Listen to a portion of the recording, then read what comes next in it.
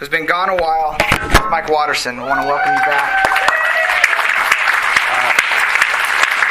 These are civilians, non-military personnel. He's been away with the military for so long, sometimes you forget, where you're at. These are the people that love you and adore you, and we've missed you. Your wife's been awesome, and we're so glad you're back. So thank you for being here with us. I also want to welcome David Balboa from Georgia, the Peach State. He's here visiting with us. It's great to have him here. On Saturday, some of the dads and their sons went to the Roy Rogers Beach. We were invited by the Centano family. They put on a fabulous Vikings day for all the dads and sons. We had to make shields, and we made our shields. You had to have a storyline with your shield. You had to explain how your shield came to be. What are your values of your clan? We even had to name our clans with adding an ing at the end or a ONG at the end. And so ours was the Bergington clan, the Garces clan. So it was a nice thing. We threw spears. We made spears. We played Viking golf. We throw it in the air and you smack it. Viking golf. It was really, really cool. So I wanted to say a big thank you for putting that all together for all the dads. So thanks so much. I'm doing a series entitled "It's Personal" because when you encounter God, it is personal. Sometimes you have facts, sometimes you don't. Sometimes you just go with your gut, and sometimes you need a little information. And this series that I'm doing, today we're going to talk about what's undeniable. You don't have to understand everything to believe in something. I don't understand what makes a jet fly, but I believe they can fly. And I get on the jet with faith that it's not going to crash. And most of the time I do that, it lands safely. I can't explain to you how it does it. All I do is watch movies on there. And, when there's this turbulence, I fear for my life. But it's undeniable that it's the safest way to travel in the whole world. If you're into baseball, I played baseball as a kid. A 90-mile-per-hour fastball always fascinated me. Now we see guys hit home runs, do crazy things with 90-mile-per-hour fastballs. It takes 0.4 seconds for that baseball to reach home plate. But it takes the batter 0.25 seconds to react to the ball. Yet he hits it. Now, there's probably a really good explanation for that. I'm sure the science guys can break this down on how that happens. But when you look at that, that's unexplainable. But I'm sure someone like Joe Nealon, who's got a master's in physics, could break it down as to what the eyeball does, or a John Spencer who can break down the engineering going, this is what happens. Now, we know it happens. It's undeniable that guys hit the ball. But statistically speaking, it shouldn't happen. But do we believe in it? Yes, because we see it all the time, every season. Guys are hitting home runs on pitches that are going 90 miles per hour, and their body and their eyes aren't supposed to react to it in time, but they do it still. So, if you don't allow what's unexplainable to overshadow what's undeniable. And that's what it's like in this series. And that's what I'm going to talk about this morning. We as adults embrace Jesus as a Savior, and it usually happens in the same way. We come with questions, objections, and some doubts. And I've never met an adult who trusted without having some sort of questions when they come and want to become a Christian. And instead of working through the obstacles that are focused around them, we look and we say, wow, I didn't fully understand everything. I had questions, but I believe. And most of the time, you still have questions after you become a Christian, and then they're answered after you become a Christian. What's initially important is that what your experience is with God and Jesus. And as you read the gospel, it makes sense because Jesus came in to connect with each and every one of us personally. He came to interact with mankind personally. Information wasn't enough. Like the scripture says, Jesus, God so loved the world, He sent a list of reasons why He loves you. No, He so loved the world that He sent His one and only Son. For God, it was personal. So our relationship with God is our personal responsibility, and it's our personal experience with that. You don't have to understand everything to believe in something. Now, I'm going to ask you to open your Bibles this morning because the text is quite long, and I didn't think it would be a good idea to put it all on here. So If you don't have a Bible with you, I want you to borrow from your neighbor. If they brought their Bible, that's great. If you both don't have your Bibles, find someone that may have, or you can maybe have it on your phone. You can turn it on. Turn on your phones to John chapter 9. And here is a good example of you don't allow the unexplainable to overshadow the undeniable. There's a blind man who was healed by Jesus, and he believed, and he had questions. And then there was a group of Pharisees, the Bible guys who knew all the Bible. They didn't believe because of their questions. So their inability to answer their own questions didn't define Jesus. Jesus is who He is. So this is kind of the story of John chapter 9. So in verse 1 it says, as he went along, he saw a blind man from birth. His disciples, that's Jesus' disciples, asked him, Rabbi, who sinned, this man or his parents, that he was born blind? Yeah, obviously they were confused about God. They had this preconceived theology about, if you grew up with a disability, that means someone sinned in your family. So there was a little bit of a confusion there. It had to be one or the other. And these are the kinds of questions we pose when we encounter God. These either or questions. Neither this man nor his parents sinned, Jesus said. You're asking the wrong question. I mean, you can debate two sides and always be wrong. But this happens so the work of God might be displayed in his life. That's kind of interesting. As long as it is today, we must do the work of him who sent me. Night is coming when no one can work.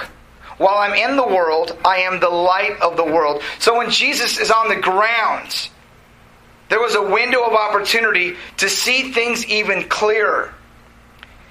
And every time we open our Bibles, we can see life even clearer when we read the Bible ourselves. It's a window. It's an opportunity. Apart from this, we start to ask the wrong questions. So if you want to know what God is like, read the gospel. If you want to know what God is truly like, read about Jesus. He's the exact representation of God. So in verse 6, having said this, he spit on the ground, made some mud with the saliva, and put it on the man's eyes. Go, he told him, wash in the pool of Siloam. This word means sent. So the man went and washed and came home seeing. When you read that, if you're kind of like one of these Bible people, they're a little skeptical, you don't buy that. Like, what? Spit on the ground, made a little mud, put it on your eye. That's obviously got to be a story. If that really happened, what does that say about Jesus? So let's continue. It's okay to be skeptical. You should be a little skeptical when you read a story about someone spitting on the ground and making mud, making a blind man see. That's a little, His neighbors and those who had formerly seen him begging asked, isn't this the man who used to sit and beg? Some claim that he was. Others said, no, he only looks like him. They don't buy it either. See? You weren't the only ones. But he himself insisted, I am the man. So he buys it. He's buying Jesus because he's like, I was blind, now I can see. I'm buying it. And people around him are going, no, I don't buy it.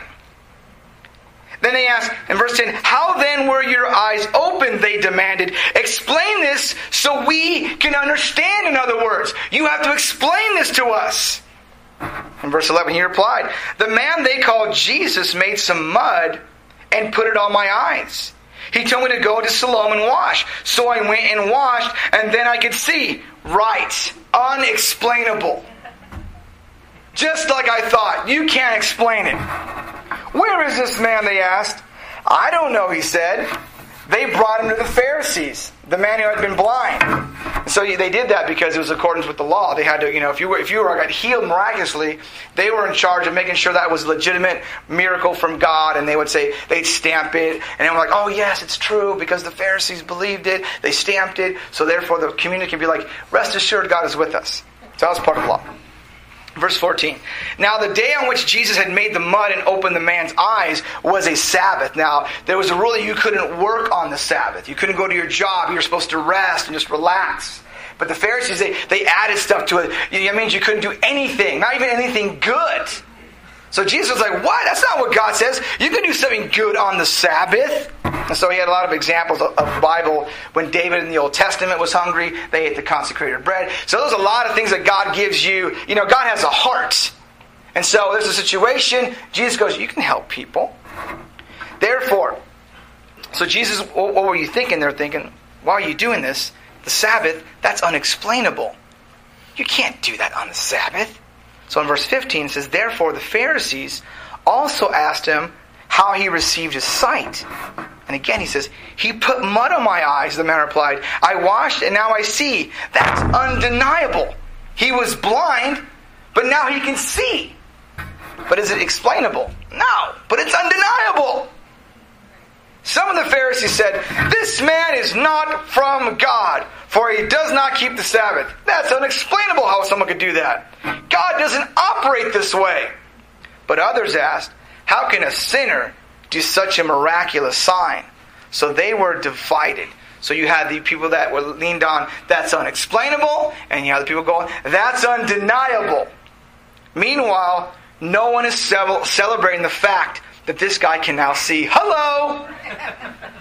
No one is celebrating the fact that this guy was blind and now he can see. Oh, that's unexplainable. That's undeniable. Wait, what's going on? Talk to the Pharisee. And no one's rejoicing with the poor guy who's been blind from birth. You feel a little unappreciated there. They're going, hey guys, I can see. No one's concerned about that. They're concerned about other things. Finally, they turned again to the blind man. What have you to say about him? It was your eyes he opened. It almost sounds like a game show at this time. Are you smarter than a Pharisee? What are my choices? The man replied, he is a prophet. The Jews still did not believe that he had been blind and had received his sight until they sent for the man's parents. Why they sent for his parents? Because it was unexplainable. We got to get your parents to confirm this because I'm not believing what I'm seeing. And so I need your parents down here.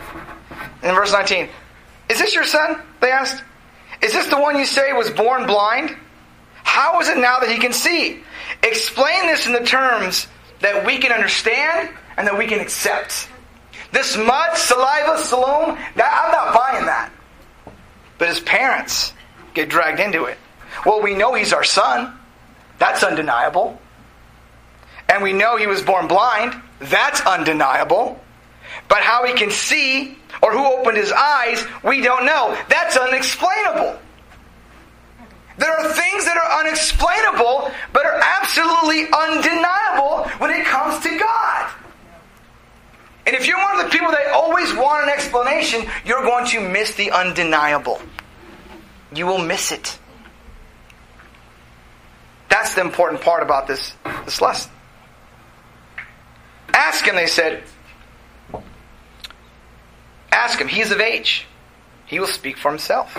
His parents said this because they were afraid of the Jews, for already the Jews had decided that anyone who acknowledged that Jesus was the Christ would be put out of the synagogue.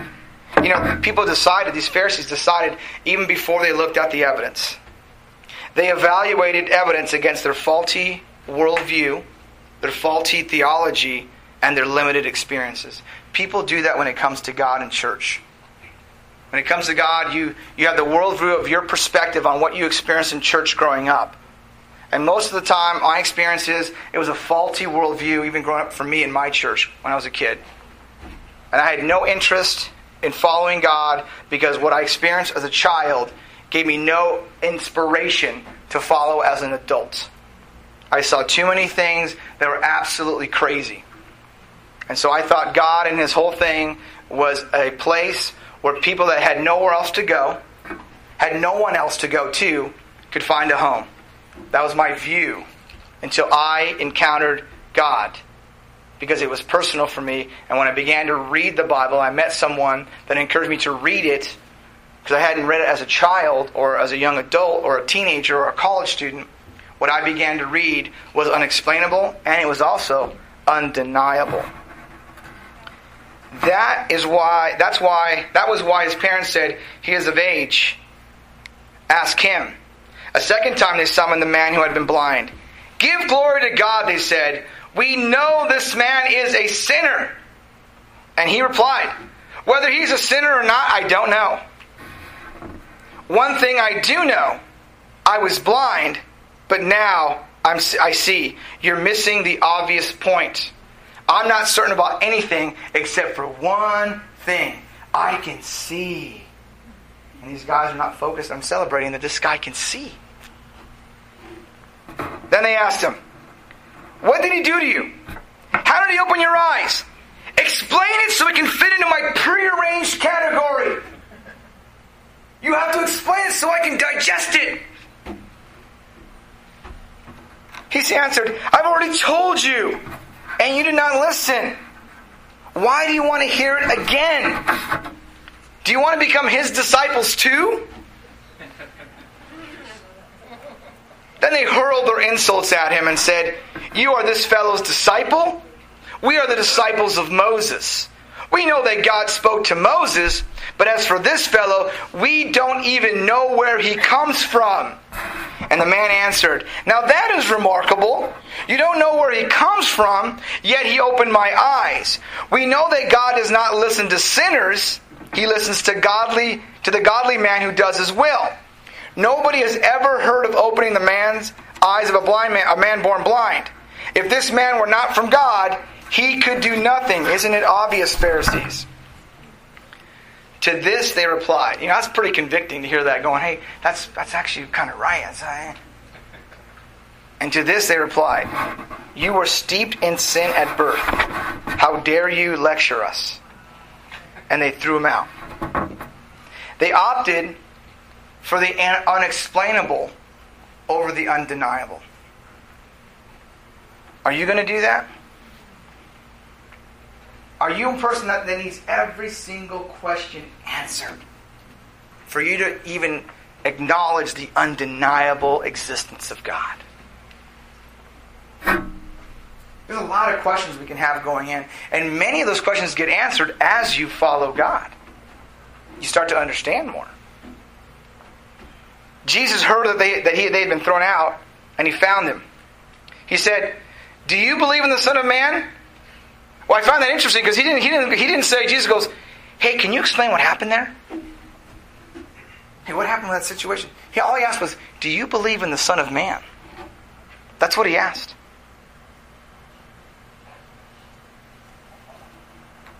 Who is he, sir? The man asked. Tell me so I may believe in him. Jesus said, you have now seen him. In fact, he is the one speaking with you. Then the man said, Lord, I believe. And he worshipped him.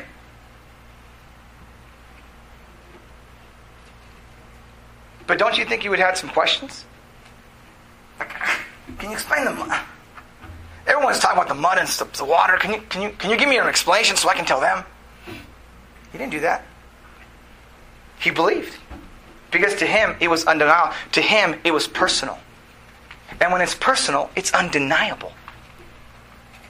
And Jesus said, for judgment I have come into the world, so that the blind will see, and those who see will become blind. Some Pharisees who were with him heard him say this, and asked, what? Are we blind too? And Jesus said, if you're blind, you would not be guilty of sin. But now that you claim you can see, your guilt remains. Often people struggle and doubt when it comes to God. Even Christians, even myself. From time to time there are doubts. Everyone has some kind of doubt. Whether Christianity is real, is the Bible inspired, is God paying attention? And through the years I've noticed a pattern. We can doubt when we lose sight of what's undeniable and focus on what's unexplainable. We doubt when we take our eyes off what He has clearly done and focus on what we think He should have done or what I would have done. We doubt when we focus our attention on what we don't understand. And we doubt when we get God to cooperate or stay in the box. We can't get Him to cooperate. We want to put Him in this box. And if God gets out of the box, we begin to doubt. That's what I've noticed about doubt. we focus on the unexplainable. Why are there people dying of hunger?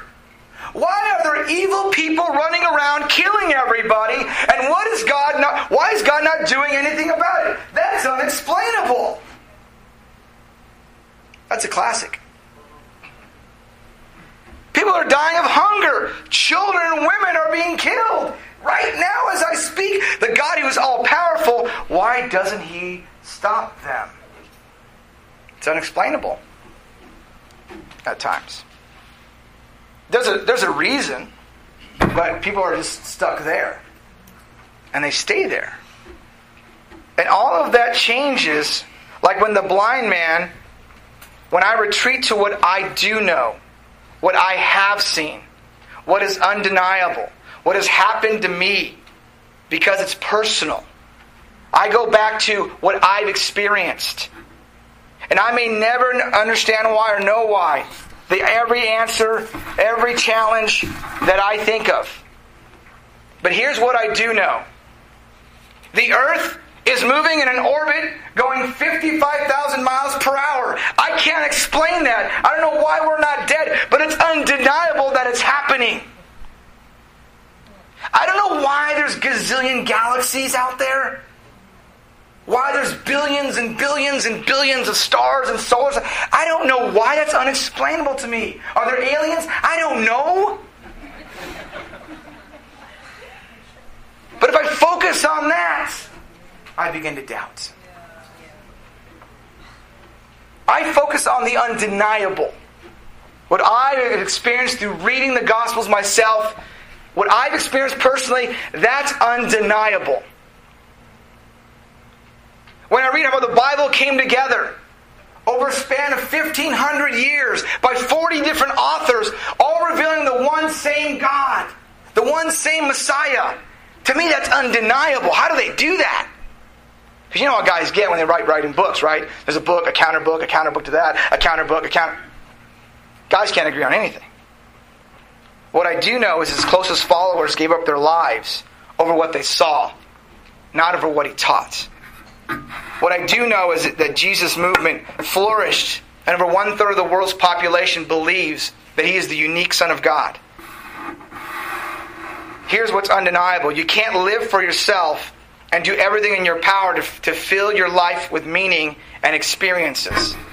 And yet you know there's a hunger that's never fully satisfied. The older I get, the less cuter things are and cooler things are.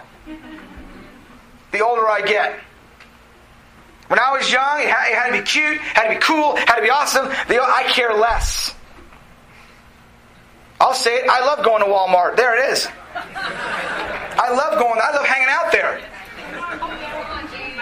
And I was a kid, Walmart was like Kmart. You'd never see me at Kmart. That was dangerous. Ruin your social life real fast. My parents talked about Kmart. I was like, shh, we don't. Hey, it's America. We don't say that word. Walmart's the new Kmart. I hang out there. I go to McDonald's in there. This is a great place. Hang out in there, eat a little bit, have a great time. Best savings in the world. I'm there. I love being there. Those are my peoples. People make fun of Walmart on the news. I'm like, that's not true. It's undeniable. It's unexplainable to you. It's undeniable to me. It's heaven on earth. I love going there. While it's true that I don't know everything, like why good people suffer, I've learned more about God's sustaining grace and power from sick and the dying than from well people. Why young people die. I've had to stand at funerals where the reality of death was leveraged in a way that people's lives changed because someone had died. But I don't know why the young die. I don't know why people hurt other people. But I've learned more about the liberating power of forgiveness from hurt people than people whose lives are wrinkle-free or appear to be wrinkle-free. That I do know. I don't understand why these things happen, but I know there's a profound effect on me when I'm around that. So if you're on the border of putting your faith in Jesus, you know enough. You've seen enough. You've seen the undeniable evidence, and you will gain a fresh insight once you've crossed the line into a relationship with God. If you're not a believer, because you have so many doubts and questions, fine. Here's what I want you to hear. You don't have to understand everything to believe in something. You just keep coming. Keep listening. Keep reading. Start reading. And over time, what's undeniable will begin to catch your focus. And one day it'll become undeniably clear to you that Jesus is exactly who He claimed to be, and that He desires to take up His residence in your life. That I do know. And while there may be always some things that can't be explained, your faith will rest in what you cannot deny. After all, it's personal. So we're getting ready for the fall. We're getting ready for a changing of summer to a new season. And I want to encourage the church to look around. If you find these series helpful, you find these lessons helpful, I want to encourage you to bring friends to hear this message. Hear messages like this. Because the fall is a great time to really extend yourself, invite people who you may not know are looking for God. And I want to encourage you to invite them. I want to encourage you to bring them. I want to encourage you to share with them what's undeniable and yet sometimes is unexplainable. Thanks for your time. This concludes our service. Have a great, great afternoon.